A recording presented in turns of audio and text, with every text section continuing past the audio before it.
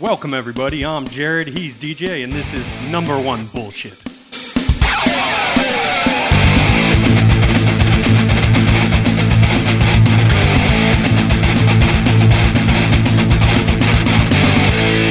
So, by the way, you did see the guy next to the V-Chain post? Yeah, like, I swear. Stoked. I thought it was Logic for a second. I swear it was the, he had to have been, that guy had to have been at the Australia card. So sometimes I'll notice people in the crowd, but that wasn't one of those times that, like, he wasn't sticking out to me. And then, of course, after you told me the V-Chain post, I was like, they're never showing that angle again, right? I was like, it took so long to show the angle. And then you clearly see him just, like, stoked. So amped up the entire time. Is awesome. And you never see people in those like multi-million-dollar seats or however much it costs. Might as well be $1 billion for me because, like, you know, at that point it's all way too expensive. Zuckerberg was stoked. That dude had the time of his fucking life yesterday. Yeah, he might not be a lizard, you know, like he looked human for the first time. He looked human until when he walked out with Volk and they were in the prep area. Yeah. And every time Volk like took something off to hand it to his coach, Zuckerberg like awkwardly held his hand out to like grab it and then like pulled it back. Like it looked so awkward and lost. He's trying, man. Yeah, exactly. But yes, he did. Up until that happened, I was like, oh, like he doesn't seem like a robot. He's a real boy. Yeah, exactly. And then it was like, like, no, it's like, guys, you guys think I'm a real guy. Yeah, and then him going back to sitting cage side in his fight kit. It was just hilarious. But good for him. I mean, he finally got into something that's like, you know, if someone can afford those seats, it's him. Right? Hell yeah. And like to have somebody where it's not like a status thing, but he genuinely enjoys it, right? He's sitting there like cheering on each part. I think I think he has a thing for Mackenzie Dern because when he did when he was at the Apex and like rented out the whole Apex, it was when Mackenzie Dern was headlining. Ain't nothing wrong with that, but he's been to 2 fights. But my story is going to be him and Marab are best pals. They are best buddies. They have a podcast soon. They hang out on the weekend. Did we just become best friends? Yeah, like it was cool to see. First of all, we'll get into, you know, the morale. Yeah. I think we need to talk about somebody else first, but but real quick, name of that podcast, The Robot and the Machine. Is that I love what we're doing? Because it's like, well, which one's the robot and which one's the machine? Like, we don't know. The machine and the machine. Yeah.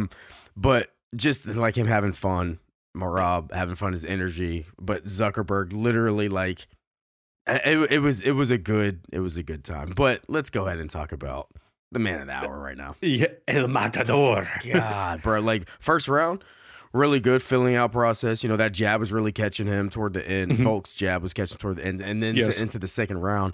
But you just know he hits hard. And then the only thing, and I'm glad Volk on his post-fight was like, no, we're not taking anything away from him. He hits hard. We know that. Don't get hit by him. But it also is like you just got knocked out 4 months ago. Right, like it's still a factor, but Topuria, motherfucker's bad. We'd never seen Volk go unconscious. Like he was out, but eyes open against Islam. I mean, this one was slumped, didn't get up for a while. Scary. And I think it was, the right hook, obviously, but then he got clipped with the left too on the way down. That was, if you're in Volk's orbit, like, hey, we get, you know, you're a competitor, you need to come back and do this, but like, please pump the brakes because this is the type of thing that we see where then all of a sudden you're looking at, he might still get wins in the UFC. He's still supremely talented, but where you then start to see like, okay, now he's going 500 in his fights. And, you know, and two knockouts in 4 months. And that is the thing is when he was out, and it's a shame because like this has nothing to do with Volk technically getting knocked out, but like I was super tired last night watching that last fight. Like I was tired, right? And that juiced me up, and it's like now I can't sleep, you motherfuckers, right? It's the thing about, but watching him just like the way his body was, and then he took what, maybe 2 or 3 more. I think a couple, like 2 or 3 more. So it's like he's out, and I mean, I was actually surprised Rogan interviewed him. Like that was a surprising thing, you know, because he really hasn't been doing that. Volk always seems in good spirits, and he's a really good guy. And Topuria even said that in his post. He's like, he's just a nice guy. He's just a good guy. But I would really like to see him take that time off and just recover. Right? Don't feel the pressure of like having to get back in the cage. Feel the pressure of like I want to get back in the cage, but I don't have anything lined up. Yeah, I think it's one of two things, and far be it from me to tell somebody who's the greatest featherweight of all time what they should be doing with their career. Yeah. But I think one of two things, well, I'm going to do it anyways. You either take 6, 7, 8 months, whatever it is, you recover and you come back for a rematch against Topuria at your absolute best. And if you can't do it, you can't do it. You know it's done, right? And then right off into the sunset. Or you say, you know what, my time at featherweight's done. I am still not going to come back for a while, but I'm going to put on muscle mass and we're just going to make the move to lightweight and do it now. I almost hope it's the first one. Me too. Just because it's like, get your shot again, and then you have nothing to prove. Right off into the sunset. This is his first loss in his career at featherweight. Insane, right? Yeah. You have absolutely nothing to prove. Topuria, though, man, he made Volk fight differently. And I don't know how much of that was getting knocked out by Islam in the back of his mind, but I mean, all kicks to start with. It was all that left leg basically for the first 3 minutes of the fight. Yeah.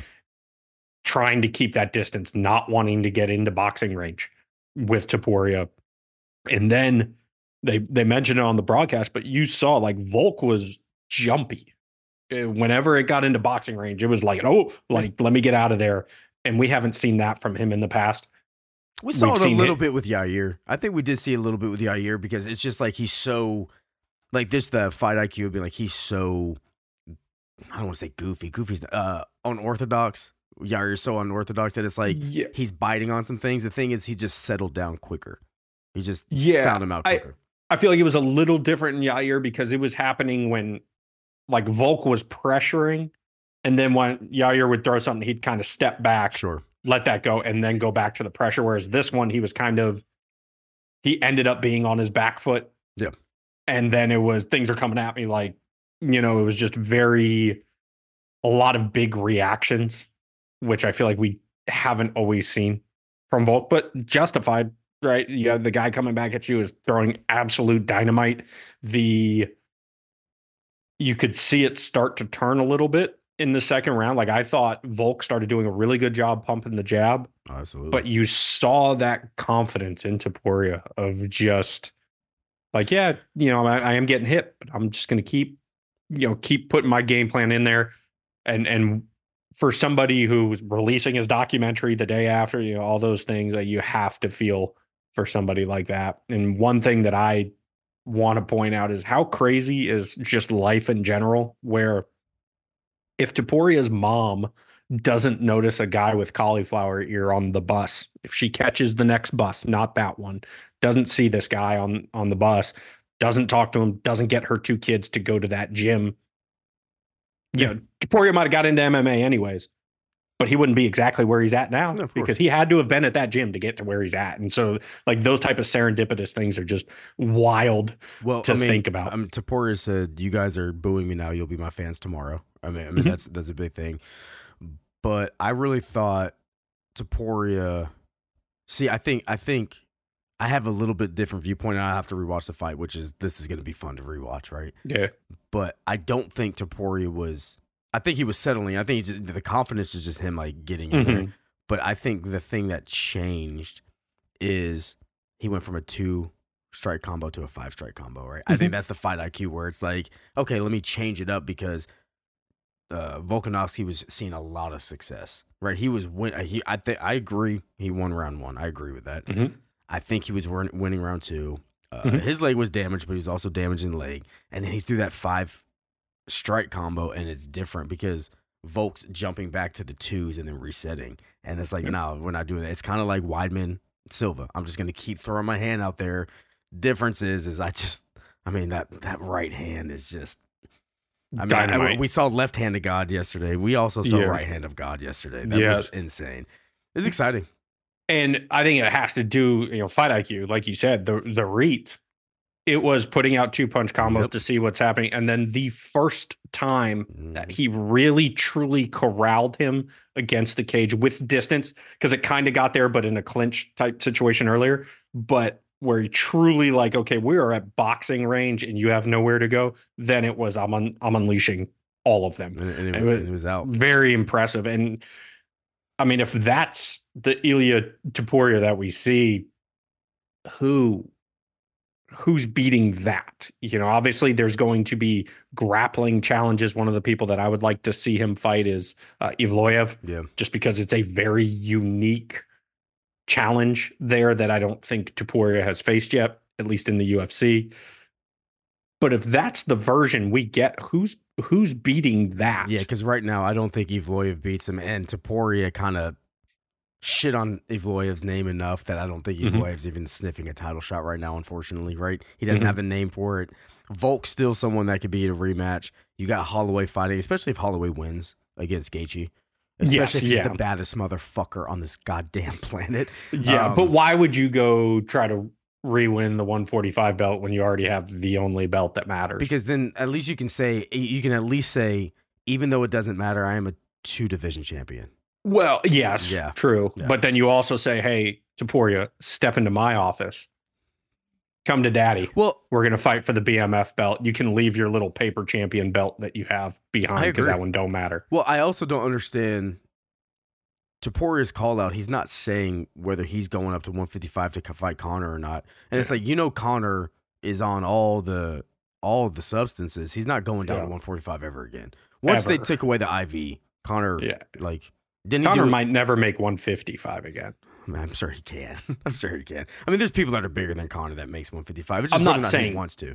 Yeah. I don't know if he ever fights lightweight ever again. I don't know if he ever fights again, to be honest. And, Topuria is saying that he changed his dialogue a little bit, or he's expressing himself better. It's not that these guys, T-City, it's like, I want the new blood to get it. It's like, okay, I get it. But if the old blood is still... If Max Holloway is still unbeatable except for one person and you just beat that one person, I want to see Max Holloway versus Topuria because I want to see Max Holloway versus everybody. But here's the big thing. One of your concerns with fighting a person like Justin Gaethje is after you fight Justin Gaethje, you're just never quite the same. Not the same. So Max, it's not the same. Max having this war that's gonna be a war and then going down, is he different? I don't know. All props to Topuria. He is exciting. It's not anybody hating on, well, at least us two. It's just that I was a fan of Volk and I just didn't want to see Volk lose, Yeah. It's one of those, especially after like the old man Volk stuff and just kind of being endearing. It makes it, you don't want to see those people lose. And kind of before we move on to the next fight, the thing that makes it hard about wanting to give the next group, the next era, their shot is the only person from that era that has a claim to a title shot is Evloev at this point. The only person. Like I heard talk that, Ortega, Yair is going to be a number one contender fight because it's 5 rounds co-main. And it's like, but both those guys not only lost to the guy that just got knocked the fuck out, but lost in like devastating fashion. Yeah. Both guys got dominated, right? Yeah. There's all this talk about the Ortega Volk fight being a fight of the year contender. No, there was one round that was competitive in that fight. Yeah. And maybe the first round you could say was competitive as well. But that's why Topuria is doing the right things to say like it's the new era, but you still sometimes have to fight the old heads. But I'll tell you this, man.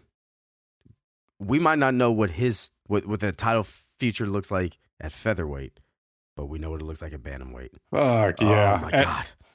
Marab's so good. Oh, my dude. What he just, like, so, I was kind of hard on this idea of, like, hard on. What am I?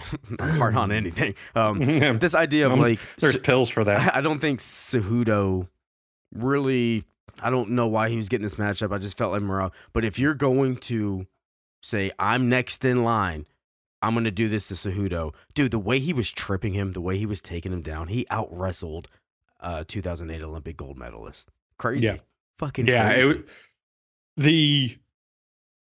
Initially, I was like, man, I do wish, as the fight started, I wish this was the co-main. I wish it was a 5-rounder just because y'all know my feelings, right? If it's a number one contender fight, like this needs to be 5 rounds. We need to give people that opportunity. I know both these guys have fought 5 rounds before, Yeah. but that's how I feel.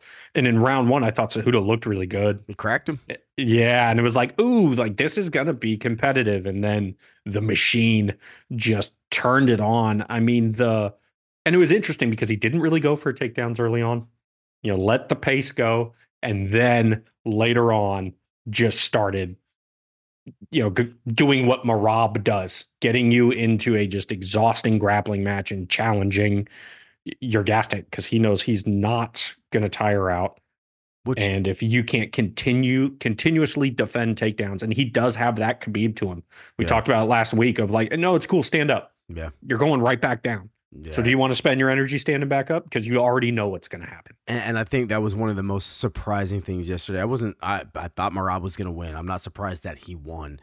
I'm surprised that in the second round when he started laying it on him, right? Like, because Cejudo cracked him, and all three judges gave him the first round for a reason. Cejudo won that first round.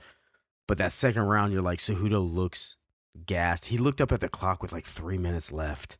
That's insane. This is Cejudo we're talking about. Now, whether you like him or don't like him, as a fighter, one of the things that we really praise on Cejudo is he has that wrestler mentality where, like, I don't care how tired or hurt I am. He rolled his ankle against Mighty Mouse bad twice and still ended up winning that fight. Beat the best flyweight of all time. So now, I don't think he won the fight, but he won the fight. Yeah. Marab yesterday looked like he was on a different level. Marab looks like a future champion. I really want O'Malley to win against Cheeto, and I want to see them two try to figure each other out, because if O'Malley's next fight is Marab and he can't crack him, and now they already trained for him once, right? That camp is already trained for him. Wow. Like we might be seeing a future longtime bantamweight champion and arguably the best division in the UFC. And I want to see the O'Malley Marab fight just because Marab's wearing the jacket to everything for that fight. Oh yes, he has become like Marab has become from somebody that like people unjustifiably just disliked because he's a grappler or primarily a grappler, to like being one of the most beloved people in the UFC now. Like that man did a full turn and has everybody getting his back. I mean, what he did where he has the front headlock, the kind of power guillotine on Cejudo, and is like whispering sweet nothings into his ear, is yelling at Zuckerberg, and then to have the presence of mind to pick up Cejudo in round 3 and not walk him over to his corner, which you mostly see, so that way you can get instruction. But like, no, we're going to go give Zuck a show and go dump him in front of him. I mean, that guy is unreal. And the really exciting thing about him, because it has to be for a title next, it has to be, is we know like some people just innately have a chin, right? And it's just part of their DNA. Yeah. But we also know that cardio helps with your chin. Yep. And so we've seen him get hurt badly against Marlon Moraes, survive, and then stop the fight. Yep. And so we've seen O'Malley get tired in 3-round fights. Now, it's never been an issue, and a lot of times the reason he's tired is because he's throwing like 400 strikes on people and just using their head as a punching bag. But, I mean, that Marab, if he's doing 50 takedown attempts or 49, whatever it was against Petr Yan, how's O'Malley respond to that if he can't get him out of there? And in a 5-round fight where your boy's like, I can go 10 round, give me a 10-round fight. It's like, I believe it. One of the interesting things about Marab, kind of bringing it back to the personality portion of it, is like, it feels like he was just waiting for his moment because his training partner was the champion. So it's like, we didn't get to see his personality. He was just grinding, making sure he won. Really weird to hear him say, I would have fought Aljamain. I was just about to say that. Especially Aljamain in the back, like, what the fuck, bro? But that doesn't matter. They're not going to fight. His personality, since Aljamain said that I'm fighting O'Malley and I'm probably going up, hinting that I'm going up regardless of the outcome, Marab has changed. It's like he was waiting for that moment to, like, open up. And since then, stuff like we talked about Volkanovski, like he gets it, he gets the humor. Marab gets it. Like his some of his like YouTube things, or I'm sure it's on like social media, but I see it on YouTube, make Mm. me laugh out loud. Like I'm like, this is hilarious. Him explaining to Cejudo how to say his name, hilarious. Dude. When he went to go jump in a frozen lake and hit his head and started bleeding, and then releases a video later on of him with boxing gloves punching the ice. Like, just a hilarious dude. Yeah, completely gets it. And I found that interesting that he was like, yeah, they never gave us a contract. Yeah. Like we said, we wouldn't fight, but they also never gave us a contract to sign, which is interesting. That's very smart, trying to own that narrative of, because, you know, even after what he did to Piotr Jan, or it was either after the Aldo or the Jan fight. I think it was actually the Aldo fight where Dana White was like, well, yeah, it's just boring. Like, who wants to see that guy fight for a title? And for him to like kind of own the narrative of like, well, you never even offered, man. Like, you know, I said I wouldn't fight him, but you wouldn't even offer it to me. I think that's which I think you're right. He owned the narrative because I don't know if they would have fought each other, right? Like, for how loyal Merab says, but just to own it, like, we don't have to believe you, but you said it, and you said it before the UFC, right? And now the UFC has to be like, well, I mean, we didn't do it because you guys said it. Yeah, but you guys never did it. Like, it's not my job to tell you who I want to fight. It's your job to give me a contract. You just never did. You know, like, yeah, like, what's the UFC's rebuttal? Nuh-uh. Yeah, that's what I'm saying. He put them in position to have a nuh-uh rebuttal. Yeah. So yeah, I mean, I'm super stoked for him. He deserves the title fight. You sit down. I think Sonnen said it, or Chael Sonnen. I don't know who said it, but you sit down and you don't take shit else. You don't take another fight until it's for the championship of the world. Yes. Yeah. And who else would he fight? Right. Like, he shouldn't have had to fight Cejudo. He should be fighting March 9th against O'Malley anyway. So, and the good thing is O'Malley's not a long-standing champion. If he loses to Cheeto again, Cheeto's a champion fighting Merab. One of those two dudes are fighting Merab. So great. Yep. Yeah. Now, the one on the main card that we were different on our picks, I will say you got it right. I got it wrong. IMG Jeff Neal. I am so impressed with Ian Machado Gary and his ability to stick to the game plan for 15 minutes. Yeah. That realistically, that was the test, right? It was like Izzy versus Yoel.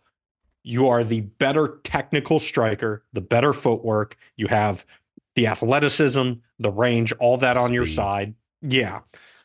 Can you keep discipline for the entirety of the fight? Because if you don't, all it takes is one. And he showed, for somebody who's 26 years old, a very high level of maturity. And can I say something? I think Neal showed a very low level of fight IQ in this moment. The tag, push against the cage, not working. There's no, aesthetically, it's not pleasing. I want to ask you this. 2 judges gave all 3 rounds to Gary. The other judge gave rounds 1 and 2 to Neal, 3rd to Gary. I thought Gary won 2-1. I don't see a world where Neal won 2. I don't feel like he won 3. Like, my note is, and I don't, this doesn't even matter, but my notes are, I thought it was 2-1 Gary, not 3-0. I just didn't feel like a 3-0 fight, right? Yeah, the only round that I thought was decisive was round 3 for IMG. Yes. And so I not surprised that it was that 2 rounds. The judge who gave it to Neal was 1 and 2 for Neal. What's very interesting is, statistically speaking, if you were going to give 1 round to Neal, it probably should have been round 1. Yeah. But if you look, most of the like fan scorecards and media scorecards, if they were only giving 1 round to Neal, it was round 2. Really? Well, yeah, and I think that has to do with he landed a couple impactful strikes in round 2, and that's when he busted up IMG's lip and he started bleeding out the mouth. And so I think that visual mattered. It shows how this fight showed how important footwork is. Yes. Because there was time whenever Neal was able to corral IMG, he put hands on him. Yeah. He was touching him when he was able to corral him.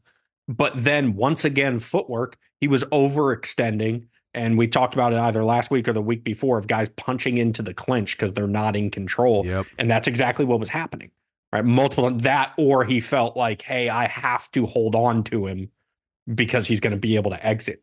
His footwork's just too good. And it's weird because they were kept talking about footwork, and like, it almost looks like Machado's running away, right? Gary's running away. But it's just like first of all, his cardio's on point. He's so slick. He's so fast. To Neil's credit, though, he was like, his hands were up. He couldn't, like, Gary couldn't get through the defense. But when he would tag him, like the body kicks and stuff were good. Yeah. I think the right person won. This looked like a fight where Neil just couldn't figure out Gary, and it kind of showed that way.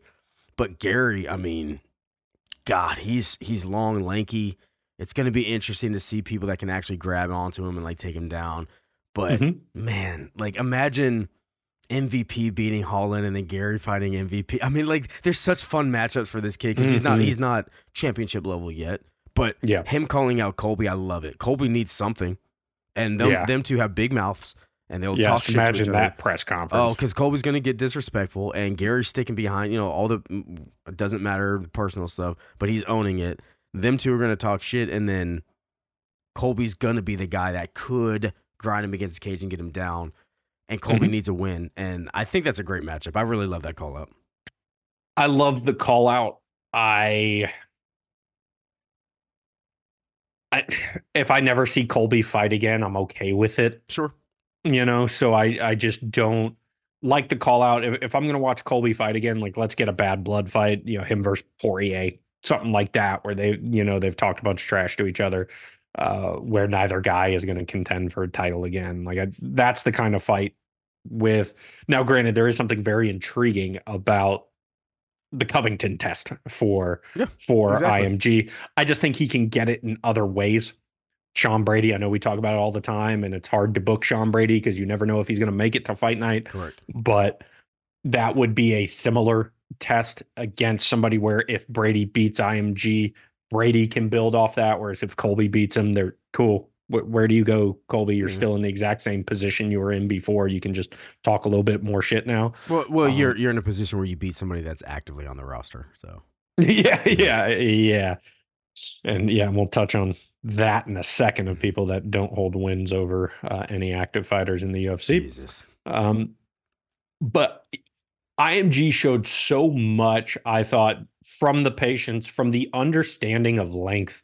There's so many times we see rangy fighters not use it well. Yep. And right off the bat, IMG, front, the teep kicks, like all of those distance keepers, brilliant, right? He fights the way somebody with his frame, with his athleticism should fight. It was a little weird for this being a quote unquote like bad blood fight, how much they were dapping each other up. Super bizarre.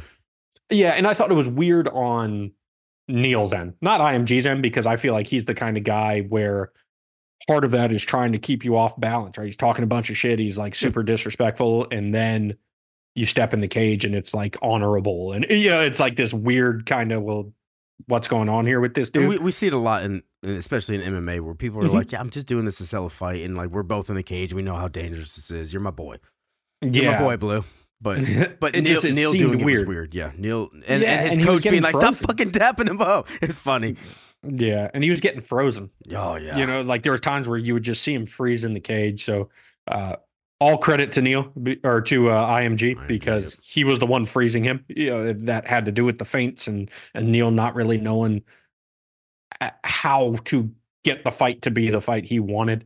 Can I have a conspiracy theory, tinfoil hat? Please. I think that IMG trying to sell the fight the first time took it to a level where Neil felt disrespected, and then that I feel like they've had private conversations where it's like there's no more bad blood, and we just don't see it. We're still expecting, especially with all the shit that IMG has in his personal life, we're still expecting this bad blood, and they probably have wiped it away, right? It's what it seemed like to me, where it's like, I'm dapping up before the fight, and like the fact that they let him do that, I don't think they should have. I don't think they should go over to the corner. Yeah, to the corner and like dap everybody up. It's very bizarre. It's like you got to catch those things, but it feels like hindsight now. It's like they probably squared this away between them as men, and it's like we don't have that anymore.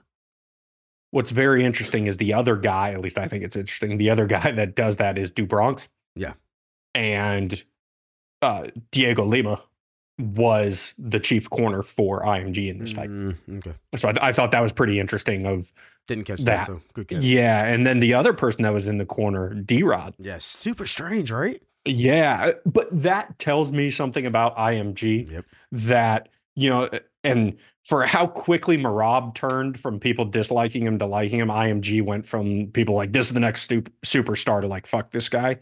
All And because of Strickland. People are on Strickland's balls, you know? yes, Yep. absolutely. But you have people in the background, right? Like Diego Lima Shoot to Box is a respectful camp. And I don't think they're letting a guy in there who is disrespectful. Fair. Same thing, D-Rod being in his corner. That was up until the Magny win, like the biggest win of IMG's career. He's Billy walking after putting this guy out that does not get finished, and he's in his corner. Yeah.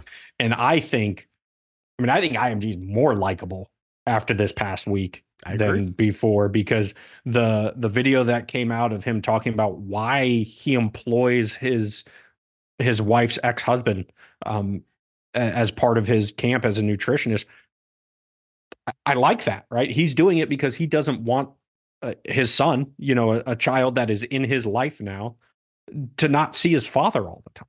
Yeah. So like, awesome on him for that. I felt like IMG kind of toned down some of the outlandishness this week. And but I think he had to, though. Agreed. Yeah. Completely agree. And I think it was smart, right? He very easily could have dug his heels in and be like, no, fuck you guys. What he said post-fight in the cage of just like, hey, I'm 26 years old. I'm living my dream. Yeah.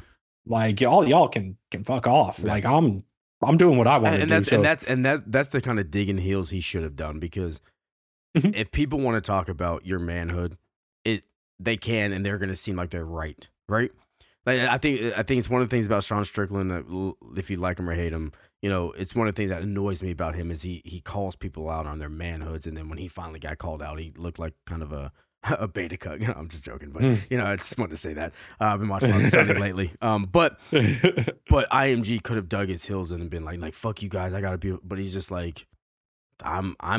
What are you doing? And sometimes that reflection's even like, it hurts more. It's like when your parents just say, you know what, I'm not mad, I'm just disappointed. You're like, why you gut check me like that, bro?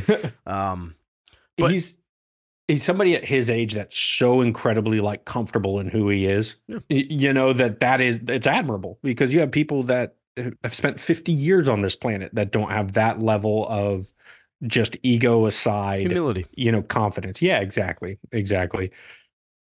Now, humility. Paulo Costa, a guy who does not currently own a win over an active UFC fighter.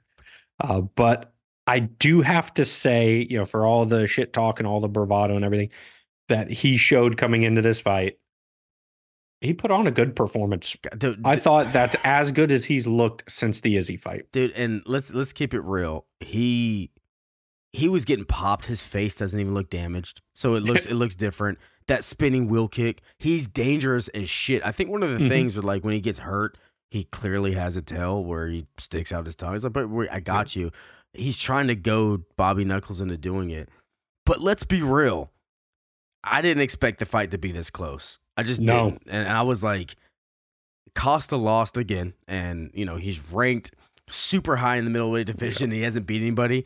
But I want to see him fight everybody that wants to get to his level, because he's a challenge. And if he looked good, he's one of the people that gets it, like being on the scale with his secret juice. That shit's funny. Yeah. It's just funny. He looked in shape. He looked like he could have gone another 2 rounds if he needed to. This Costa, this is a scary fucking Costa, man. But Bobby Knuckles, come on. It's Whitaker, bro. He's so good. Yeah, obviously the wheel kick changed things because Whitaker was winning that round. And then it's like, how do you score that round, right? Because if Whitaker's winning for 4 minutes and 50 seconds, which there's an almost knockout. Yep. What happens there? I'm glad I'm not a judge. Well, 2 of the judges gave it to Costa, and I don't disagree with it. I don't disagree with it, man. Yeah, it was the most significant thing that happened that round. Yeah, if there's 8 more seconds, possibly the fight's over. Who knows? And tell me your heart didn't sink to your stomach when that happened. You're like, he's about to get knocked out, right? I know you enough to be like, no, dude. But I was very impressed with Costa. I thought he He looked motivated. He came in shape. I mean, obviously he gets drawn out during the weight cuts, kind of like Drew Dober, somebody with a big head, strong chin, where like his face just gets super sucked in when he's cutting weight. Yeah, yeah. But it didn't. There was no nonsense, right? There was Keith no. Peterson was there. Yes, yeah, he went full Keith, but there was no just like excuses. There was no like, well, maybe I want this fight at light heavyweight. Yeah. There was none of that bullshit. He was ready for this fight. He couldn't quite figure out the blitzes of Whitaker. Every now and then he would land as Whitaker was coming in, but this was kind of the story of one big shot versus Whitaker firing off 3-4. And the 3-4 are always going to win unless you are dropping the person repeatedly with your big shots, which is why Costa won round one. Yep. But great job by Whitaker to rebound after that. Almost getting knocked unconscious, stanky legged, and then coming in round two, and then won the rest of the fight. It was impressive. And deer in the headlights look right. And for a long time, well, I just want to ask you: do you think Costa deserved to take round one after that last minute? Yes or no? Without rewatching, yeah, yes. Okay, so it's just funny because for long-time listeners, our buddy Mike Bell judged this round. No, judged this fight. He's one of the 3 fights he judged. Damn you, Mike Bell. And he's the only person that gave round one to Whitaker. So, it's just funny to have him come back. I know you missed him, man. He also did not give a 10-8 to Amanda Lemos in round two against Mackenzie Dern. I mean, he probably misses that you haven't said "damn you, Mike Bell." Yeah, 2 full months now, man. Yeah, so that wasn't a more dominant round than freaking Grasso had against Shevchenko. We sure? Well, we sure about that, Mike? But nobody gave a 10-8.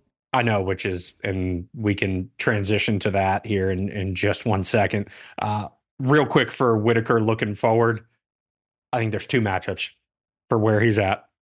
Either Brendan Allen, if Brendan Allen wins against Vettori, Sean Strickland. I think there's one matchup and it's Strickland. I love the Brendan Allen for fans. Just like I'm just a fan of Brendan Allen, but it's Strickland, right? Like Strickland and Whitaker, both champions that lost the belt. They're still there. They are kind of the.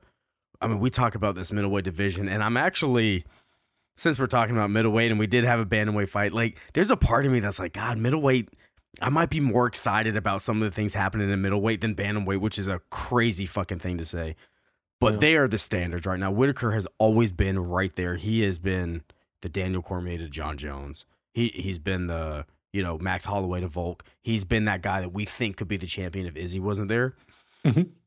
I think they need to fight. I just think they need to answer the question for us: is who is the next best guy in the division? And with rumors of Izzy fighting DDP at 300, which is just insane. Yeah, it's not happening. Yeah, it's just like, but that to me means that are they going to give Izzy a title shot to DDP anyways? I don't know. Whatever happens in that division, Robert Whitaker, I feel, can beat almost everybody with the exception of Izzy, just because we've seen him lose a couple times, and I would love to see him run it back with DDP.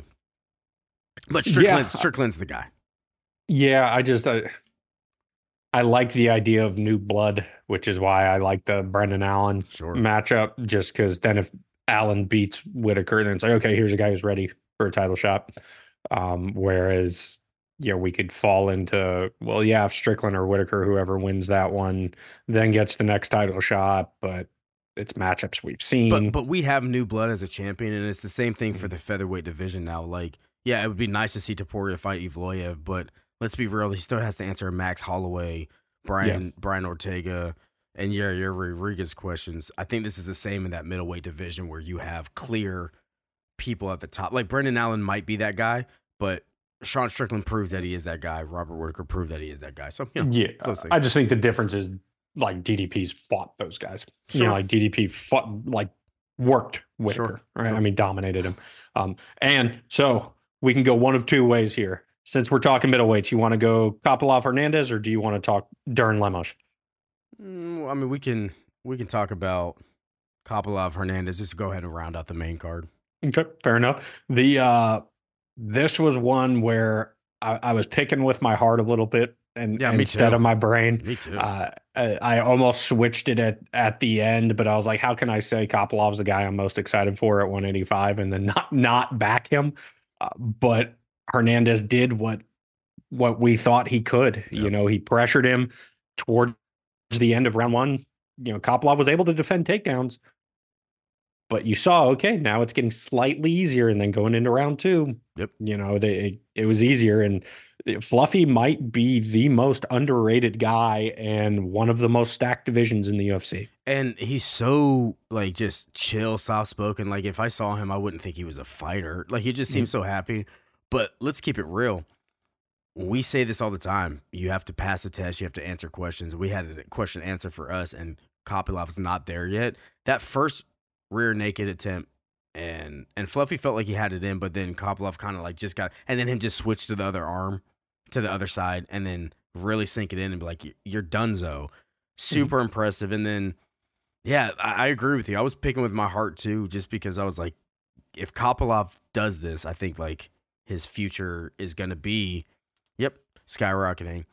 Fluffy said, fuck that noise, dude. Don't forget about me. And unfortunately, you know, when you're ranked and your opponent's not ranked, it's hard to fit. But if you're not excited to see Fluffy's next fight, you're crazy as shit. Yeah, he was one that, and I believe I mentioned it last week, that as I was doing the research, I was like, oh, I kind of forgot about this guy. Like this dude is so supremely talented. I feel like every week there's one or two fighters as I'm doing the research where it's like, oh my God, like this dude is good. Yep. And that's how I felt watching Hernandez. This was obviously Topuria Volk is the fight that everybody was looking forward to on this card. Yeah. But this was the second one for me, even above the Merab Cejudo, of just, I want to know how this plays out. I want to see what happens here. And Kopolov hurt him. Yeah. Hurt him to the body. That first kick hurt him. And that answers a question for Fluffy because, you know, he's lost twice in the UFC, and one of them was Kevin Holland kneeing him in the body and crumpling him. You know, and so for him to eat that body shot and keep on keeping on, like was impressive. And he did what, you know, who can handle that? Who is going to handle that pace, that relentlessness, that chin? Like here is a guy that, and it was quasi disrespectful what Bisping was saying. Like, you know, he doesn't have the best genetics. He's not the, you know, he's not the fastest. He's not the strongest. But here is a guy that I don't think you're going to have to turn him off. I don't think he's ever going to be out of a fight. Turning him on, you exactly. I think as long as this dude's breathing, he's going to be in a fight. Yeah. Really, really impressed with him. Would like to see, now that he took out one of the big prospects in this division, would like to see him. Roman Dolidze coming off a loss, I think would be very intriguing. But for my people that love grappling, winner of Paul Craig and Caio Borralho would be a ton of fun. And I'm going to throw another name in there just because I'm kind of irritated with this fighter. I'll smash everybody, I'll fight everybody, and then you don't fight anybody ever. Why not just give him Hamzat, right? Like, Hamzat needs to fight fucking somebody. And now Hamzat has grappling. You know, but he has to beat somebody, and you know, it seems like he's going that Costa route where he's never getting a fight. And I'm not saying he wasn't injured, and I know Ramadan and all that stuff, but Hamzat's this person that I'll fight anybody anywhere, and then you're fighting more outside of the cage than you are inside the cage. So give Fluffy a guy like him. I mean, Hamzat's ranked number 11 based on him fighting and beating Kamaru Usman. What the fuck are we talking about? So that's another name I want to throw in there. Yeah, and love that fight. The issue with Hamzat at this point is he can't get in the United States. Okay, so have them go overseas. Yeah, but that's part of the problem with scheduling him is there's so few cards that are overseas at this point that he can get on. Basically, he can fight in the Middle East, and that's it because he's hanging out with dictators. Yeah. You know, it's unfortunate. Would love to see him fight more, but I love that matchup. And then Dern Amanda Lemos. Yeah, good on Mackenzie Dern, right? There's still a lot. Questions weren't necessarily answered. We know she's tough as shit, but she still showed the holes, I thought, in the striking. Yeah, but that toughness really came through. I mean, like, I don't always, and we talk about this all the time. If you're saying, man, you were tough, but you lost, it's like you probably got beat up. But she was tough, and she was still presenting a lot of problems. Like, her nose is fucking broke. When she got, what was that, left hook, and she just kind of stopped and fell to the ground. Dropped. It's like that moment, it's like your shit is fucked up right then. And then she still went to the end of the fight. All credit to her, but Lemos is a bad motherfucker too.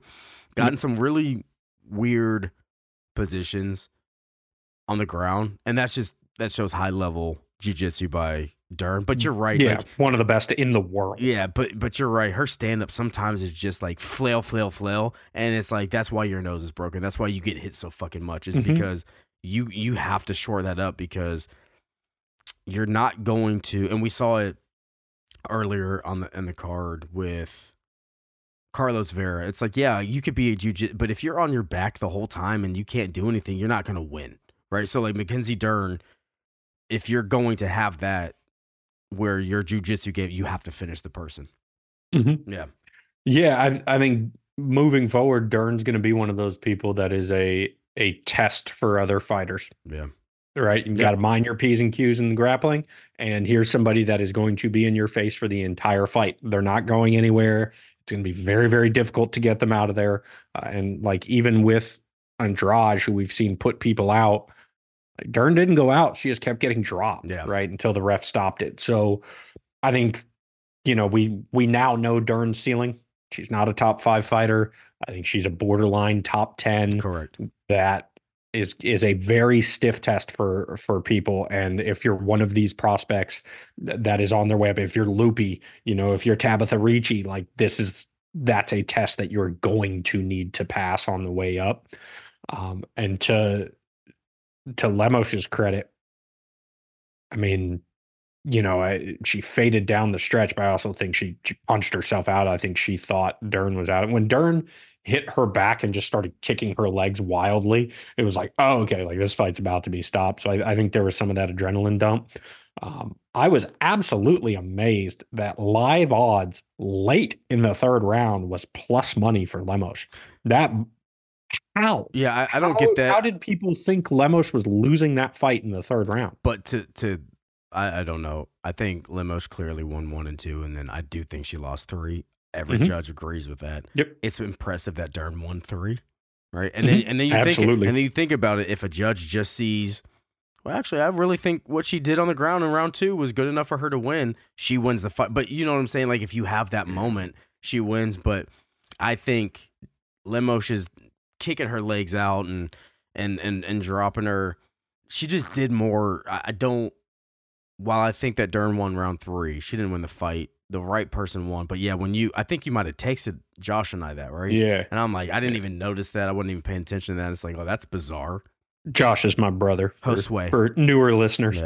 Yeah. So, but I mean, Lemos, she did what she was supposed to do. That's what you're supposed to do.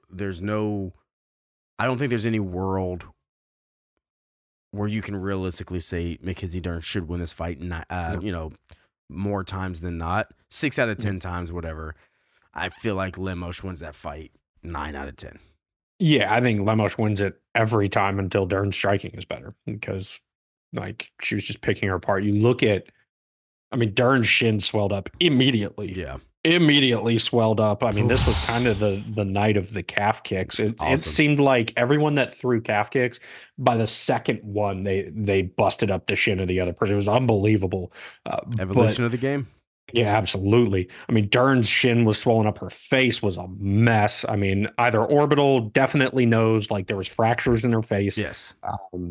So like damage matters. I'm pretty surprised there wasn't at least one 10-8 for Lemos in round 2, especially like, hey, Mike Bell, you gave Grasso a 10-8. Like, how is that not a? Well, he's learned his lesson. He listened to the podcast. He learned the lesson. Yeah. But for Lemos, rebook the Tatiana Suarez fight. That's the only fight. Let's just do it because we're about to see at UFC 300 the belt be on the line. Let's have this and then, and since you brought up calf kicks, let's talk about Junior Tafa's calf is probably fucked up for years to come. I mean, Oh God, DeLima's legs are so big. it's stupid. So to get kicked by that, like, no, thank you. Ouch. If Junior Tafa's not a professional fighter, his like it might have kicked from the knee down just off his leg. Might have gone flying. Oh, if it was me, yeah, my shit would be gone. Yeah, like rip the I'd skin, look like boom. Lieutenant Dan right now, dude. It'd be bad. Unbelievable. Kind of sucks. I think everybody was hoping for the story of Junior Tafa, stepping in for his brother on a day's notice. Which, by the way, like let's not amazing what Junior Tafa did. Amazing to step in that short notice.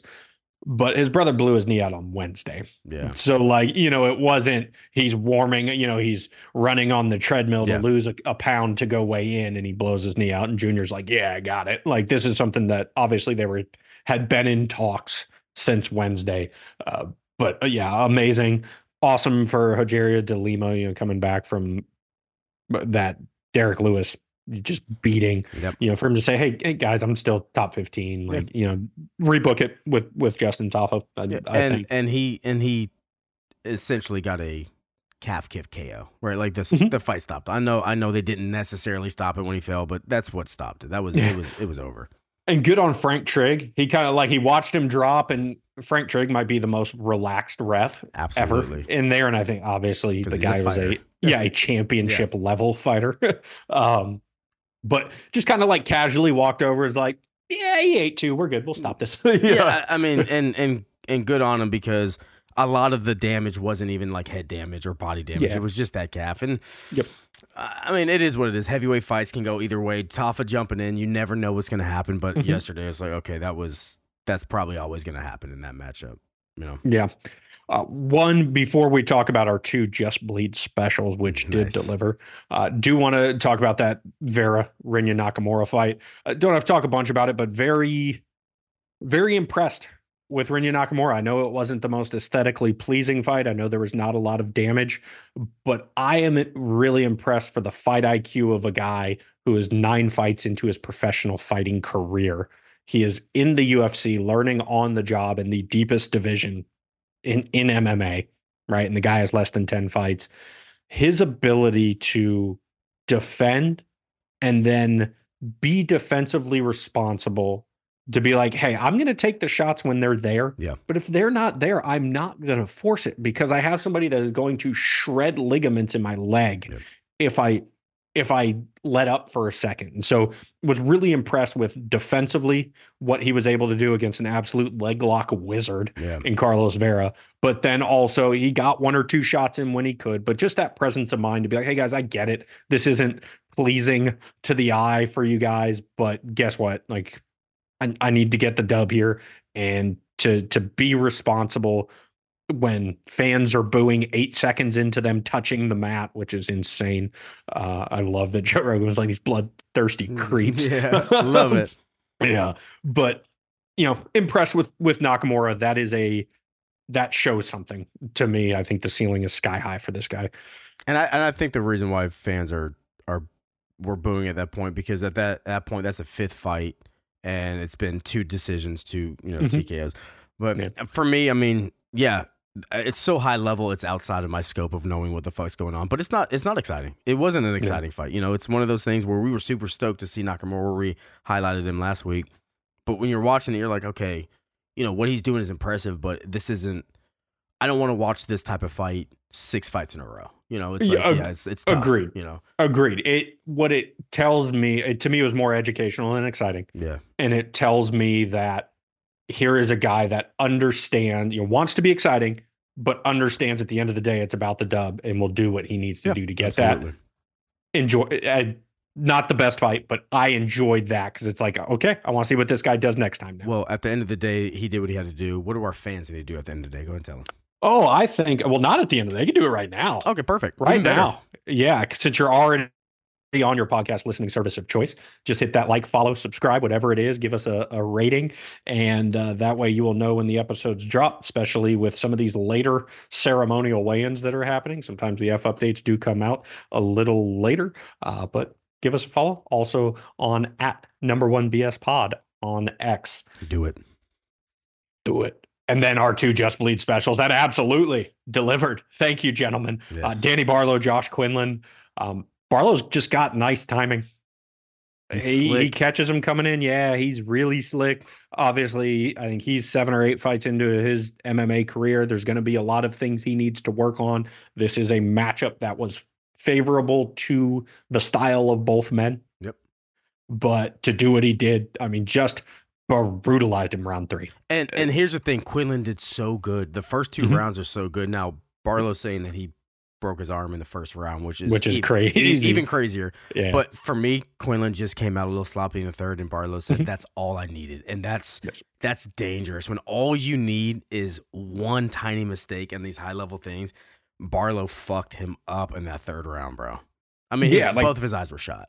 Yeah. Oh yeah. Quinlan's whole head was lumped up, but Quinlan's body wouldn't let the fight finish. Yes. Right. Because you saw and good on Herzog for stopping that because Quinlan was fucked up. But you saw afterwards, like Quinlan just leaned on Herzog. Like that's not his corner, that's the ref. Yeah. And he just leaned on him for like 30 seconds, waiting for other people to get into the cage. Tough to see if you're a fan of Quinlan. Very exciting to see if you're a fan of Barlow. He is a guy that has fight-changing power. He doesn't have to put you out cold, but if he touches you, it's going to be a problem. And it was the left hand that he thought he broke. But that's what I'm saying. If he really did break because he said, I broke my forearm and I think I broke my hand, and then you broke his face with that same word, like that's not okay. You shouldn't do that. That's when you quit. Don't you quit? If I break my finger, I'm not going to type. You know what I'm saying? I'm not going to not punch him in the face. Super impressive. I got a paper cut. Yeah, super impressive. He has that exciting style that, like you said, just bleed, but he has that style that people are going to become fans of him. Very, very Oven St. Preux type of style to me, How could you not be a fan of him? He has a rat tail. And moving on to Brendason Ribeiro and Zhang Ming Yang. That was the other Just Bleed special that absolutely delivered. I mean, Ming Yang's power is unreal. It looked like he got poked in the eye and was like, hold on, no, wait. Oh, crack. We talked about it on the phone last night. I didn't see the follow-up left hand. After he hit him with the right in real time. So it looked like he hit him with the right and there was like a delayed reaction where Ribeiro was like, all right, I'm going to throw one more and off. Can't do it because my body's out. Dude, first of all, they both throw stones, dude. Like they both throw, it's insane. But that combination, left straight, right hand, left hook, and then I'm going to still hammer fist you. Yes. It was, that was super, super fun. It was quick. And right when the fight started, you're like, this isn't going to go past the first round. Like, they came out and were just throwing. It's like, unless both guys tire out, like this one's going to end quickly.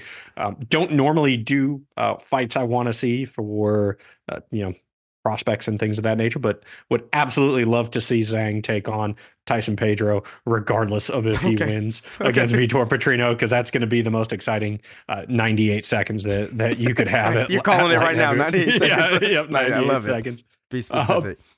And then going into... Wait, before we go in, we do got to shout out your boy, Vanderlei Silva. Get into the UFC Hall of Fame. I mean, like, here's the thing. You and I, living in Florida together, 2006, watching... I don't remember that website you used to watch fights on, but like you got real big into like Fedor, and we're watching Vanderlei, and we're watching this guy is fucking scary. I love what they did because they didn't just talk about his fighting. People talked about, first of all, how they wanted to be like him, but also how when he's standing across from you, like the way he's staring you down is fucking scary. There's a couple people, Poetan's one of them, that you're like, oh, this guy wants me dead. Vanderlei has that. The axe murder is perfect for him.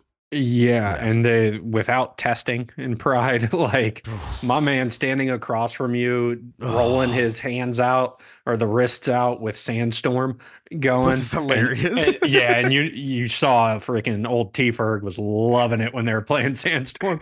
But yeah, like one of the most intimidating things in the history of MMA, and I'm glad that, and I know it's different because Vanderlei ended up fighting in the UFC, but I'm glad that. Since UFC is so synonymous with mixed martial arts, I'm glad that a pride fighter, because by the time Vanderlei got to the UFC, he was on the ass end of his career. it was nice to see somebody who was so influential in the sport outside of the UFC get honored. And one thing, I love that you said it that way, because one of the things is we're seeing fighters today because of people like Vanderlei, right? Like, we're seeing female fighters because of Ronda Rousey. And we're seeing the skill level where it was not big back then. Now we're seeing it now. You're like, what the fuck? That's what the gap is. People are, I wanted to be Vanderlei. I wanted to be that. And because you have that star and that shining light, then we have where we're at in 2024. So props to him. It was awesome to see. The people around him seemed happy. Even Sonnen was like, we had problems, but like, that's the guy I wanted. I was terrified of. It was a great inductee. Yeah, well, and good on the UFC too, of making sure there was a ton of pride highlights in there, because how many people that, like, we're getting older. Yeah. And as we were getting into MMA was kind of the height of Vanderlei, right? Maybe a little after, but right there. And so how many people that, started getting into MMA with Conor McGregor, or even since then with Izzy, some of those people, like, oh shit, did you see that guy stomping heads? Dude, like, I'm going to go back and watch his fights. I forgot about like the stomp when they were showing that highlight. I was like, oh shit. I was like, dude, I forgot that we're just allowed to curb stomp. I said curb stomp. You stirb comping people? Curb stomp motherfuckers. It was cool to see, and I mean, he's deserving, right? He's just deserving. Yeah. Yep. Anytime one of those, the old heads gets their due. Love to see it. Yeah. One of the things that I'm going to love to see with this fight night, Mexico City, they have the card loaded up with Mexican fighters, which is what they should. Awesome, because that they're scrappers. It's in the DNA, right? It is going to be awesome to watch. There's some really intriguing prospects on this card. One of them, who's Brazilian, Felipe dos Santos. And if that name doesn't sound familiar, he's the guy that stepped in on short notice and gave Manel Kape all he could handle. Here's a guy that was supposed to be fighting on Contender Series and gets booked against a top 10 fighter in the division, a guy that many people think is going to contend for a title at some point, and hurt him in the fight, took the best that he could give. It was a very impressive debut in the UFC for Dos Santos, and now I want to see, like, cool, excuse me, cool, you put on this great performance, you lost, but you put on this great performance. Do you do the Diego Lopez? Now that you're being matched up against somebody that you should be matched up against, do you look like, oh no, you belong with the Manel Kapes, not the Victor Altamirano's? And here's the thing: is Victor Altamirano is 10 years his senior. Right, so this is one of those like old heads, potentially more experienced, or have more experience. But Victor, he got out grappled by Tim Elliott in his last show and got out grappled. Dos Santos, we talked about him when he fought Kape. He lost, and both of us were like, I cannot wait for his next fight.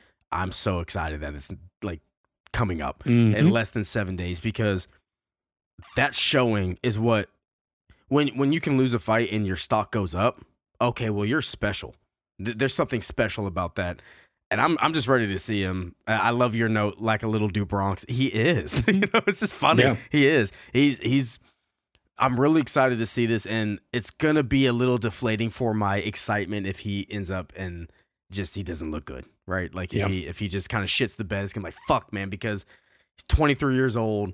The world in front of him, had his opportunity and showed up to his opportunity. You love to see that. You love to see someone just being like, this is my moment and I'm going to put everything on there. And you felt like he left everything in the cage, even though he lost. Now he gets to prepare for somebody and show what he's got. I love this match. Yeah, the guy made his UFC debut on the third fight of the pay-per-view in Australia on a card being headlined by Izzy. Yeah. Right. And the moment did not seem too big for him. Yes. He seemed calm. Yeah. Even when he was getting, like, Manel Kape clearly was better. Beating like, he's just better. But to never get discouraged, to never, like, just be like, well, fuck it, I'm not supposed to be here anyways. It's like, dude, I'm supposed to be here. It's just I'm here a little bit sooner than I was anticipating. Yep. I'm super stoked about this kid. Yeah. And anytime there's a young fighter who does that, you are a little worried about, do they then step up? Diego Lopez was a little different because a little older and, very experienced in the game. But I feel like fighting out of that Diego Lima shoot the box camp. They ain't gonna let this. He gets humbled in practice every day. Oh Like yeah. they're not gonna let this Oh dude yeah. get too big for his britches. So I think Yeah. it should be a fun one there. Uh, Another one with a young fighter, not really a prospect, but still super young, Raul Rosas. Right, Jesus. the guy is now on what? This is going to be his fourth fight in the UFC, and he's 18, 19 years 19 old. years old. 19 years old. He's fought 4 fourth times fight. in the UFC. Yes, yeah, and his sole loss is to. I mean, he was winning the first round and just got a little amped up and too excited, Sure. and He did. got He did. got exhausted exposed. against C-Rod, who beats lots of very good fighters. Is a very good fighter himself. But I want to see what Rosas is. We did not get to see after the loss to C-Rod. We did not get to see if he learned. Yeah. Because he came out and knocked out Terrence Mitchell in like 50. Really yeah, what was it? 54 seconds, yeah. Right? Which showed us he's got the power now to put people out with his hands. But we didn't get to see, does he manage his gas tank better, or is it still like that young man, like I'm going to go out and get this guy out of here. Ricky Tercios is a durable fighter. So I think we should get that question answered here. And I want to see it. Right? Yeah, because I don't think he's going to walk through Tercios, right? Like that would be impressive. If he walks through him, if he just like absolutely suns him, that'll be impressive. Like Ricky Tercios is, like you said, he's durable. He's tough as shit. Yeah, he's been finished once in 15 fights. Yeah, like he's tough as shit. So, I mean, and he also fought C-Rod and lost a decision. So like this guy's no slouch. Yeah, they're both young too. I mean, like you want to talk about?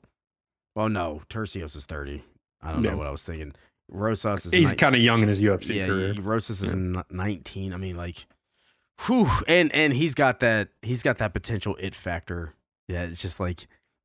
You're excited to see his press conferences. You're excited to see the week leading up. So it'll be fun. Oh yeah. I mean, they like leading up to the C-Rod fight, they had features on him on ESPN. Insane. And like they were really trying to pump this kid up. And he's one of the few people you can legitimately call a kid. Oh, right. Yeah. Like the guy's a couple of years away from being able to legally enjoy a beer in the United States. And he's in Mexico. He's going to come out all like geared up and stuff. It's gonna be great. It's gonna be great. Yeah, he rocks the sombrero regardless. Yeah. Talking about geared up, I'm looking out the window right now, and for some reason my son is outside with a fireman's hat on. So, yeah. What if there's like fire in the neighborhood? Yeah, it's like 35 degrees here. And then let's just keep it with the youth movement here. We have a matchup between Daniel Zellhuber and Francisco Prado. For those of you that don't know, Prado is Argentinian Drew Dober. Nice. Zellhuber is 24 years old, and he's the older fighter in this one. He is impressive. 6'5" reach at lightweight, not something that you always see. Yeah. But at 24 years old, has 15 professional fights. For him, this is going to be his fourth fight in the UFC at that age. Does start slow. Yeah. We have seen him start slow against Christos Giagos on Contender Series against Lucas Almeida. Yeah, gets hit and gets hurt. But does have the ability to find his rhythm as that goes on. He's almost one of those guys where like he has to get clipped to get into the fight. You don't want to do that against Prado. Nope. I mean, Prado has 13 fights, 12 wins, and every single one is a finish. 6-6. So sorry, Zellhuber, you don't know if you're getting knocked out or submitted. Yeah, I'm new. I don't know what to do. And Prado got out grappled by Malarkey, but I believe that was a short notice fight. I think that was a short notice fight for him. But he bounces back with what is it? Azaitar Ottoman. I'll just say Ottoman. Yeah, Ottoman. And it's like, oh, okay, well, fuck. Like. When it comes to it, you're kin flowing. This dude's kin flowing so hard. Yeah, every time. Now the interesting thing will be 5'9" reach, 6'5" reach. Yes, 6'5" reach is so stupid. Yeah, for a lightweight. Like, are you kidding me? But I don't know how this is going to play out because Prado being 5'9", like, or having the 5'9" reach, like we know, like he's never the longer fighter. Yeah. So here's a guy, and that's why, despite looking like Drew Dober, even the kind of fight, the comparison, it is pretty apt. Like he has to close the distance. He's super powerful and he does wild shit. He'll throw the spinning shit. He'll do step in elbows.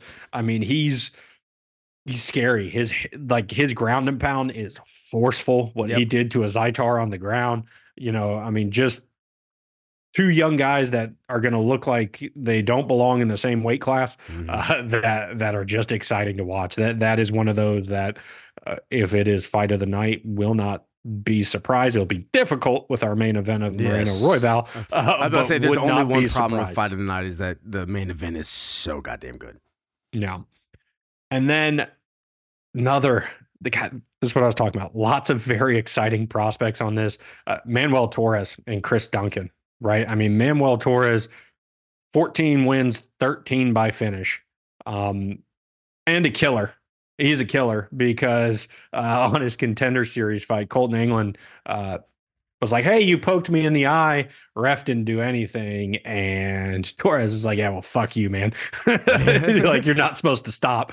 So, like, he's a savage, but he gets hit. Yep. Every single fight of his I watched, which was, let's see, I watched 3, which took me all of like 7 minutes, because his last, let's see, 1, 2, 3, 4, 5, 6, 7, 8 fights have all finished in the first round. So super, super exciting. Duncan is a little more durable, but Duncan gets hit too, right? Like Duncan got hit by Campbell on the Contender Series and looked in a bad way, and Campbell came running in and got cracked and put out. Like this is one of those. Interested to see if Torres gets dragged into deep waters. What happens? Because you fight for less than 5 minutes 8 times consecutively, you kind of get used to that. Yeah, and see, this one's kind of a hard fight for me to like break down and be like, okay, who am I leaning towards? Because you would think that Duncan would probably have like the long-term cardio advantage. Mm-hmm. But sometimes you just get caught up in highlights, and Torres's elbow to Mota, however his name was, ew. Yeah. It was nasty. All capital letters. I mean, it is. But I honestly feel like this is a fight where Duncan's smart. He can steal rounds by getting him down on the ground. Like, I can steal rounds from you. You might have a better stand up than me. You might be cracking me, but I think I can get my hands on you. Like you said, Torres does get. It's not like he's the most elusive. And if I can get you on the ground, I'm still in those rounds. This one's a tough one to like really think of who's going to have their game plan or their advantage shine.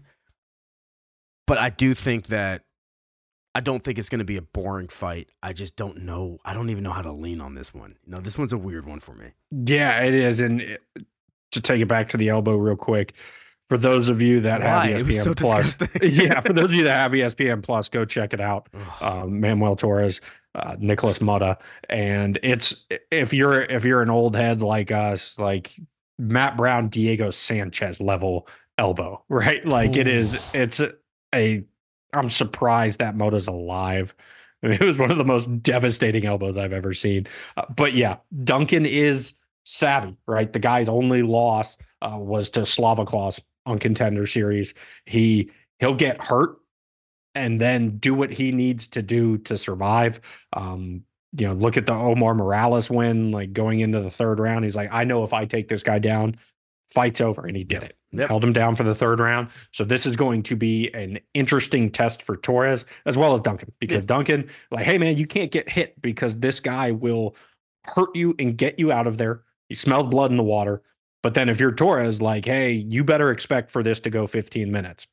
Yeah. Like those 3-minute fights are cool, but like you better be prepared for this. And another fight I think is going to go 15 minutes is the Yasmin, how you say, Yaourgi versus Sam Hughes. I mean, listen, Yasmin is a well-rounded fighter. Should be the better striker. She's going to have volume on her side. She just strikes with volume. Hughes is probably going to, try to get the takedown. So, it's what you got to defend. But like Yasmin, she looks so good. And then she got starched by Denise Gomez, but that's what Denise Gomez can do, right? This Yasmin Jaourgi, I feel like this is going to be a striking clinic on display. I just don't know if she can stop Sam Hughes. I just don't know if she can finish her, right? I think one of the trends for this card can be lots of decisions, but not in a fuck, these are boring decisions. I think this is like very exciting fights, but like people just can't stop each other. And I don't know if Howard can stop Sam Hughes. Yeah, I'm really interested to see how. Unfortunately, the question that I have, I don't think will get answered because Hughes isn't like a big time power striker. But the question I really have with Howard is she put on in one of the better like UFC debut fights we've seen with her and Yasmin Lucindo. That was one of, I mean, they were on both making their UFC debuts. Lucindo was like 20 years old. I think Howard was 22 at the time. So young. And why is everybody young, man? Yeah, right. I feel old. Making their debuts on the main card. It was a fight night, but the third fight of a main card, like that is big, and delivered. Fight of the night. I mean, just amazing. But then Howard steps in against Estela Nunes. She gets dropped early and ends up being able to come back, get the stoppage. But then we see it again against Denise Gomes, where she gets dropped early and Gomes has the killer instinct, was able to get her out of there. Yep. And so, unfortunately, I don't think that question is going to be answered about like, is she going to not get cracked early? Yeah. Is she going to be able to get into the fight and establish a rhythm without having to get punched in the head very hard? Like that's what I want to know. She's super exciting, lots of volume, but she does get defensively irresponsible. And is that going to carry over into some of the grappling? Is she going to be defensively irresponsible and then get held down? I don't know. But also, here's a woman who had been undefeated, and then all of a sudden she gets put out in 20 seconds. Yeah, and so young, we talk about like young man energy, like it's more of just like young, confident athlete energy, right? Like she's undefeated, and then all of a sudden is there doubt in the mind because she's been cracked before. We saw it against Estela Nunes and was able to rebound from it. And then now we see her get cracked and not rebound. And so how does that play to her mental? I would like to think that it's going to be a learning experience, and it's like, oh yeah, I got to mind my P's and Q's early because that's 2 fights in a row where I've gotten cracked and dropped. Well, and hopefully when you get beat, when you get knocked out, put out like in 20 seconds, hopefully it's like that shit can happen, right? I think I don't even know. I just would feel this way. Like if someone came, Jose Aldo's perfect example. He got, starched by Conor McGregor so fast, but it's like that I didn't get beat up for 5 rounds, and it's like someone just outclassed me and there's nothing I can do about it. And they're just like, no matter what I do, they're just better. It's like that shit can happen. So hopefully her confidence doesn't get shattered too much because, I mean, what is she, 10-1? Yeah. Yeah, like you went 10-0. That's pretty goddamn impressive. But you're going to meet these people that are better than you, and that's what you learn. So hopefully she learns. Yeah, just the thing that's a little concerning to me is 2 fights in a row getting hit early. The same thing is there where she does get irresponsible. Now against Lucindo, it was okay because Lucindo is Jessica Andrade-ish of like big power, but winging hooks a lot. So, the defensive irresponsibility isn't as big because it's kind of the same strikes coming at you repeatedly as opposed to different combos and things. But she is one. Howard Gia is one that after that debut fight against Lucindo, y'all know how I feel about Lucindo. I'll watch her fight every week. Howard Gia was another one. Like, oh, I have to watch this woman fight every time she fights. I have to watch you now. And going on, and I'll let you start breaking this down, but going on to a fight that has a little bit more consequence now that the featherweight title changed hands. Yair versus Ortega, man. What you thinking? Yeah. Well, one thing that's very fascinating about this real quick that I just want to point out before we kind of deep dive here is the co-main and the main are both rematches of fights where the loser lost via injury, shoulder injury, in the waning seconds of the first round. I mean, that's strange. But that's how you could tell the UFC is scripted. So go ahead. Yeah, exactly. Like the NFL. Oh my god, dude! I let me not tease up to, but like people saying the NFL is scripted is like, why would I play so hard for a whole season and then just to be the loser of the thing, right? Like, well, it's not scripted that way. It's like it has to be then, Like, but anyways, Yeah. Yeah. It's all done so Taylor Swift can tell you to vote for Biden. It's so fucking stupid, man. But yeah, I mean, this fight, I'm excited. It's getting run back. Yeah. It's five rounds or 5 rounds. Yeah, 5 rounds. So we're gonna get the. Is this a 5-round fight? Yeah, 5 round co-main. Hmm. So yeah, which I don't think it should be a number one contender fight. I think Movsar Evloev has a better claim than both of these gentlemen at this point. But if this is going to be a number one contender, if it's going to have those stakes, which Chael Sonnen made a great point on the post fight yesterday, is like, oh, both these guys better all week start saying this is the number one contender. Oh, they need to, yeah. Yeah, just all week and talk it into existence. Unfortunately, T-City's not the best on the mic. Yeah. Yeah. Yeah. I think, though, that as a 5-round, like this is, hopefully we're going to see it play out that whole way. Yeah. Because Ortega, say what you will about him, from a skill standpoint, he's tough. Yeah. Right. I mean, he's somebody that is not only tough, but opportunistic. Even when he's getting beat up, he has the ability to throw something on. I mean, look at the Volk fight, round 3, twice. There was 2 submissions. The triangle later on in the round, which wasn't as, in retrospect, rewatching the fight, wasn't quite as close as I had initially thought, live watching the fight. But the guillotine, I mean, I don't know if it was really a knockdown. He kind of caught the leg and hit Volk and just dumped him backwards, but immediately, boom, snatched up the neck. Like, he is somebody that in those moments of chaos, very similar to Brandon Royval, in those moments of chaos makes things happen. Yep. And if you're fighting Yair Rodriguez, the whole fight is chaos. Yeah. Oh, yeah. Like, this guy does wild shit. I'm very excited for the ground exchanges, because there are a few fighters in the UFC who are as active off of their back as Yair is, whether it's Yair's ground game reminds me of Tony Ferguson. And just like, you might put me on my back, but you're going to get elbows for it. You're going to have to constantly defend submissions. Yeah. Like, you're not winning this fight because you have the position. Yeah. Like, you better do something, because off my back, I'm going to win the round. Like, he has that to him. Yeah. Ortega has been out since this injury. So we have a guy. 19 months. Yes, 19 months coming back from an injury, where a guy who primarily boxes in his striking, so that shoulder matters, and taking on a guy who has fought multiple times since then and likes to keep it at kicking range. Well, and absolutely, for me, this is going to answer a lot of things or do a lot of things for Ortega, because if you look at his last 5, because I was going to just say 4, but it kind of feels disrespectful. But his last 5, he's 2-3, right? Mm-hmm. So, but the problem is the people that he's lost to, and Yair, he has shoulder injury. You never know how that's going to go. But Holloway, Volkanovski, if he loses to Yair, he's never sniffing a title fight again, right? Like, this is one of those things where Yair can win this and argue for a number one contender. He can argue for a title shot.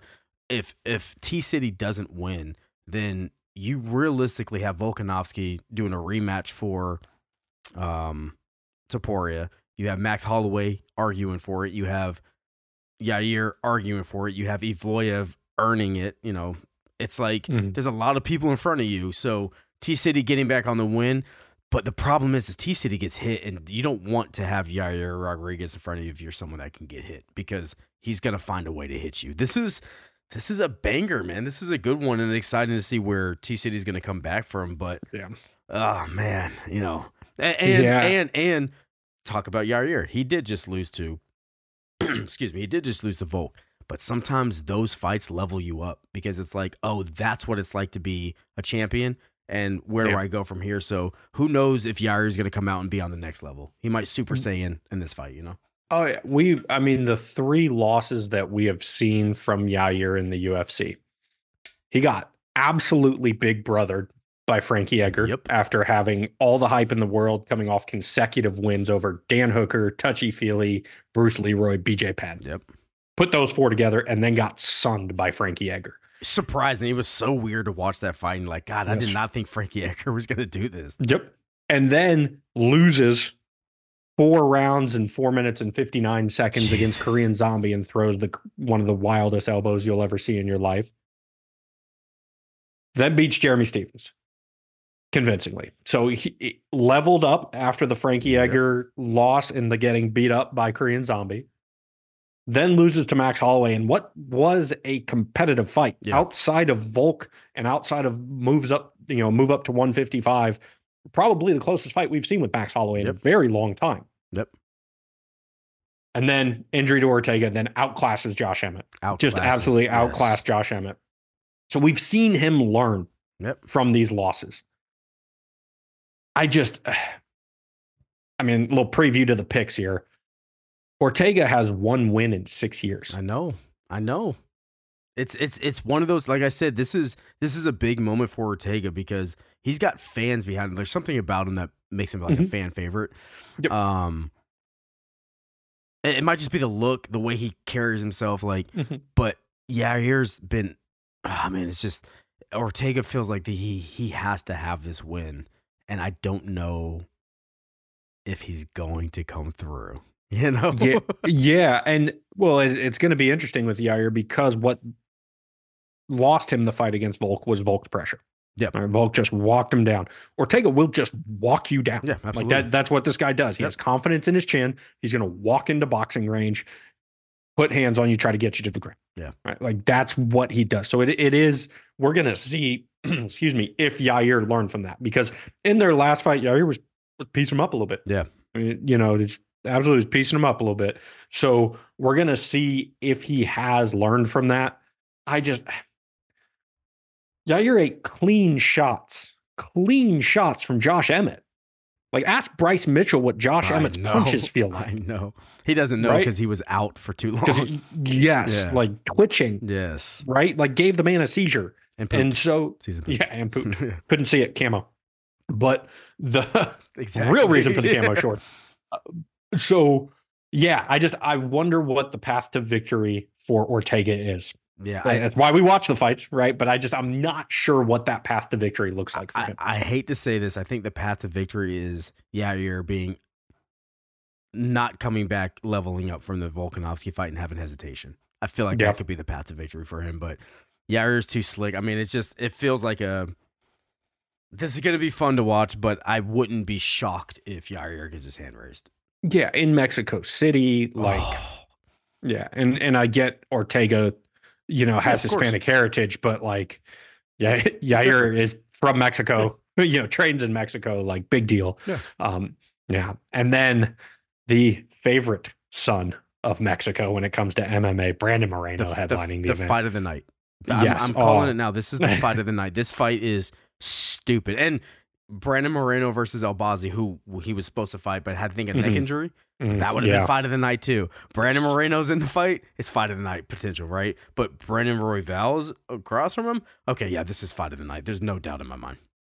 And like I said earlier, a rematch here where the first round of their fight was wild. Lots of chaos back and forth. Actually, a majority on the ground with Moreno in control, which we are not used to seeing. And when you go back and look at when this fight took place, I mean, both guys, Royval's fought 5 times since then. Moreno's fought 6 times since then. Royval's 3-2. Both of those losses to current champ Pantoja. Royval's 3-2-1 with loss and draw to Figgy, other loss to Pantoja. So, here are guys that are only losing to champions. Moreno was the champion for a stretch of that after the win against Royval. It was actually the card was Figgy defending the championship against Perez, Moreno Royval for the number 1 contender, and then that was the start to the quadrilogy where Figgy and Moreno both won, and then like a month later they booked it for their first showdown. But I was surprised at Moreno's control on the ground. They were in like a twister position for a very like an extended period of time, and it just looked like Moreno didn't know that was available, that was something to do. But 2 things here. 1, bigger cage, because this last one was in the Apex. So really interested to see what the bigger cage does. And I feel like I think Moreno's boxing obviously is some of the best in the UFC. It's on the feet. I think technically Moreno surpasses Royval. Royval has the weird chaotic shit that he does on the stance, switches hands by his side, bursts. But on the ground, with what happened to Royval in his last fight, where he just got controlled. Yeah. Right? Just got pressured, controlled. That's not how Moreno fights on the ground. Mm-mm. There is a lot of space. And the one thing that describes old Raw Dog, and I'm amazed it took me that long to say it in this podcast, the thing that Me too. defines Raw Dog is chaos. Yeah. And when there's space on the ground, even if it's just you posturing to try to throw strikes, Royval's going to create some chaos. And so that's what I'm very interested to see is both guys have leveled up, I feel like, immensely since their first fight. And so what does that look like? What are the exchanges on the feet? Does it hit the ground? Does Moreno think, hey, Pantoja just held this guy down? The only time Pantoja was in danger was on the feet. Mm-hmm. Like, yeah, we're going to take this dude down. Like, how does it play out game plan wise?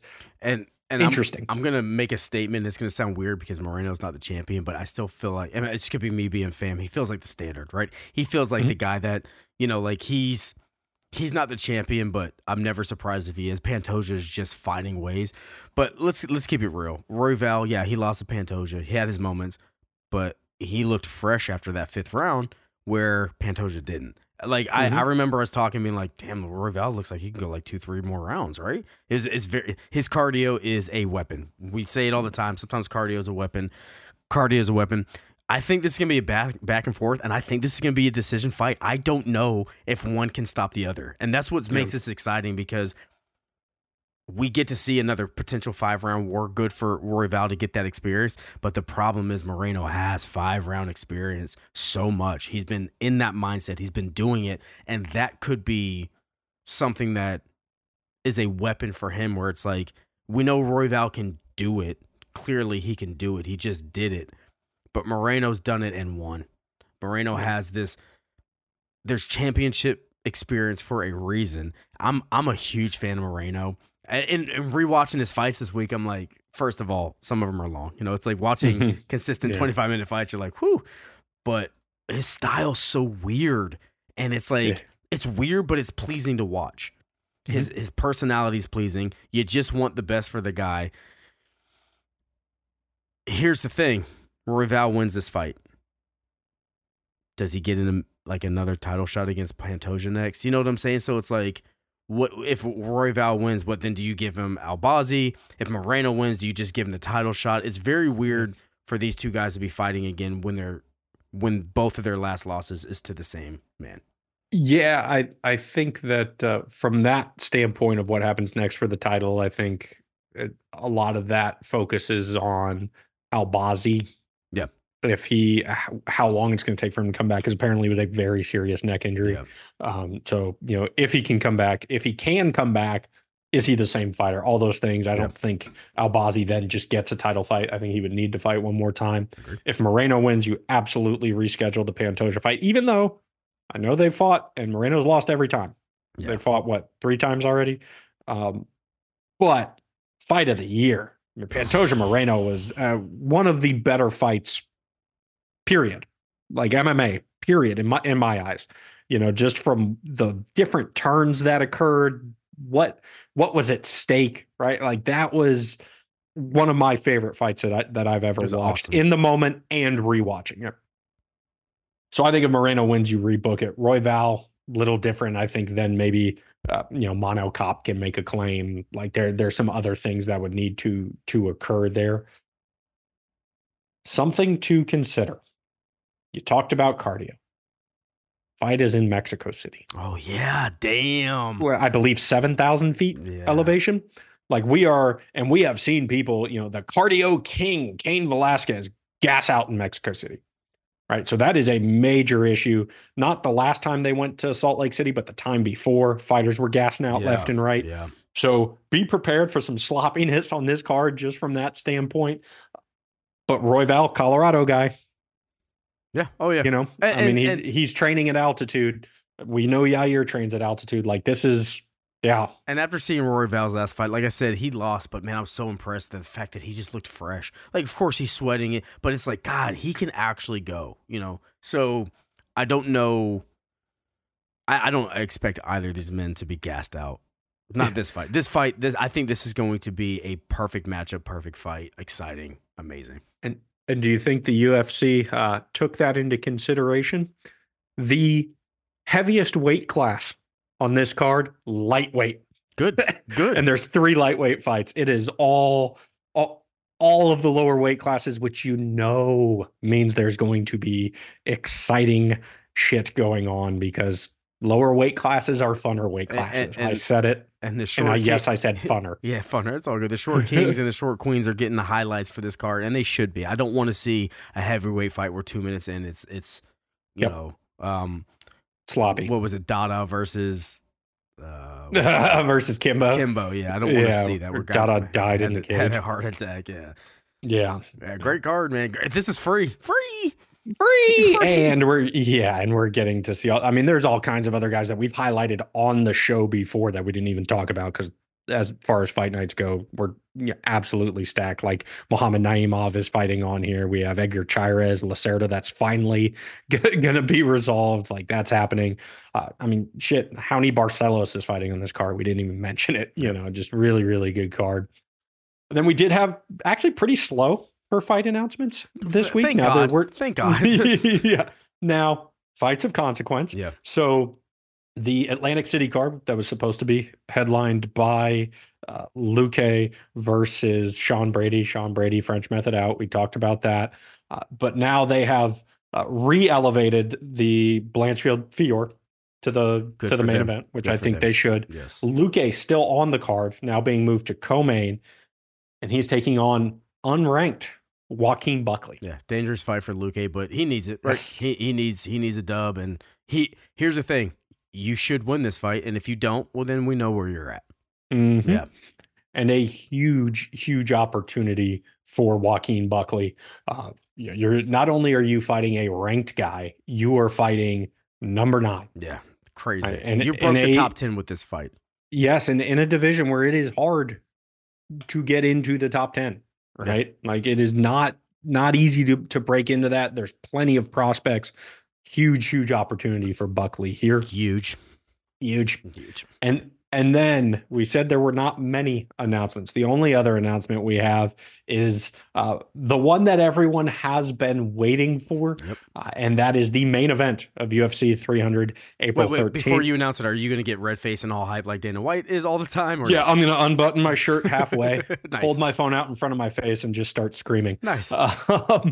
Main event was announced after 298 last night, and it is the light heavyweight championship. Now, I don't know which one is the champion, because we have Poatan taking on Jamal Hill.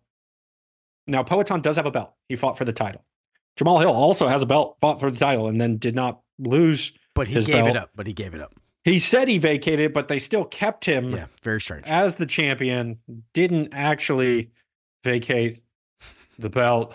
Really still confused by that, but ultimately we will have resolution. Well, because the UFC's... whatever these 2 undisputed belts, even though technically they are disputed, because like Yuri gave up his belt, but then Jamal Hill is a champ. I'm so confused, but we will have resolution. Well, and finally, the UFC will have a light heavyweight champion, and we can move on from this confusion that we have been talking about forever. It's like, okay, I hope Jamal Hill is healed up. I hope that we get to see the quote best version of him, whatever that is at this moment, because I think that Jamal Hill presents a lot of problems for Poatan, and I'm really ready to see that. I can't wait to start leading up to the fucking. First of all, we've talked about this. We might have to have 3 different podcasts for UFC 300. I mean, it might be. I don't know if we want to do an 18-hour podcast, but this just makes it even more exciting, and I think this is a good main event. This is a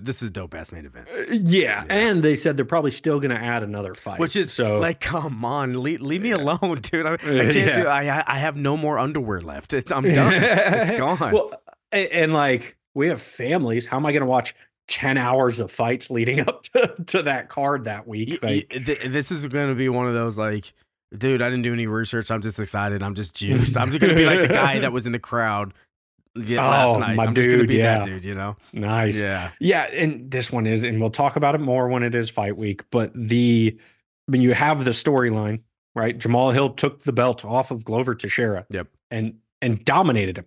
Yep. Dominated him. Yep. For that fight, and I don't think a lot of people saw that coming. I didn't. And then Jamal Hill is also one of the guys that can punch with Poatan, that has that same power.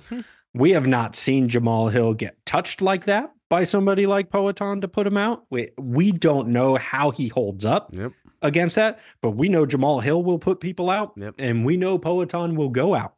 And I don't think there's anybody that would say Izzy has more power than Jamal Hill. No, and but accuracy makes a difference too. But I honestly think that Jamal Hill without the injury, like we've talked about like Poatan winning the belts, like that's magnificent, great for him. But Jamal Hill's the guy that I'm like, I want to see him face him to really see what a light heavyweight's going to do to him. It's going to be this is after a night of a million great matchups, and then this is the main event. Like I might be exhausted, bro. Yeah. Like it's not gonna be, but I hope it's an earlier card because one with all the title fights, including the only one that matters. Which, if you're the BMF, no time limit, no rounds. Yeah, just get in there and fight. Yeah. We'll sort for the only belt that matters. Yeah. Are you the baddest motherfucker on the planet? Yeah, because the other guy hadn't fallen down yet. But after all of those title fights, like it's just going to be a super long card. Yeah. But also, and it's a 6-fight main card. They said last night, so which is it should be. Yeah, it's going to be a long one, but also super exciting. If you're someone that has paid for any UFC card, then you have no problem paying for this one too. Yeah, $80 now for fucking assholes. Card. It's insane. Absolutely insane. Anything else on your end? No thought. As always, appreciate y'all for listening. Love and respect. Later.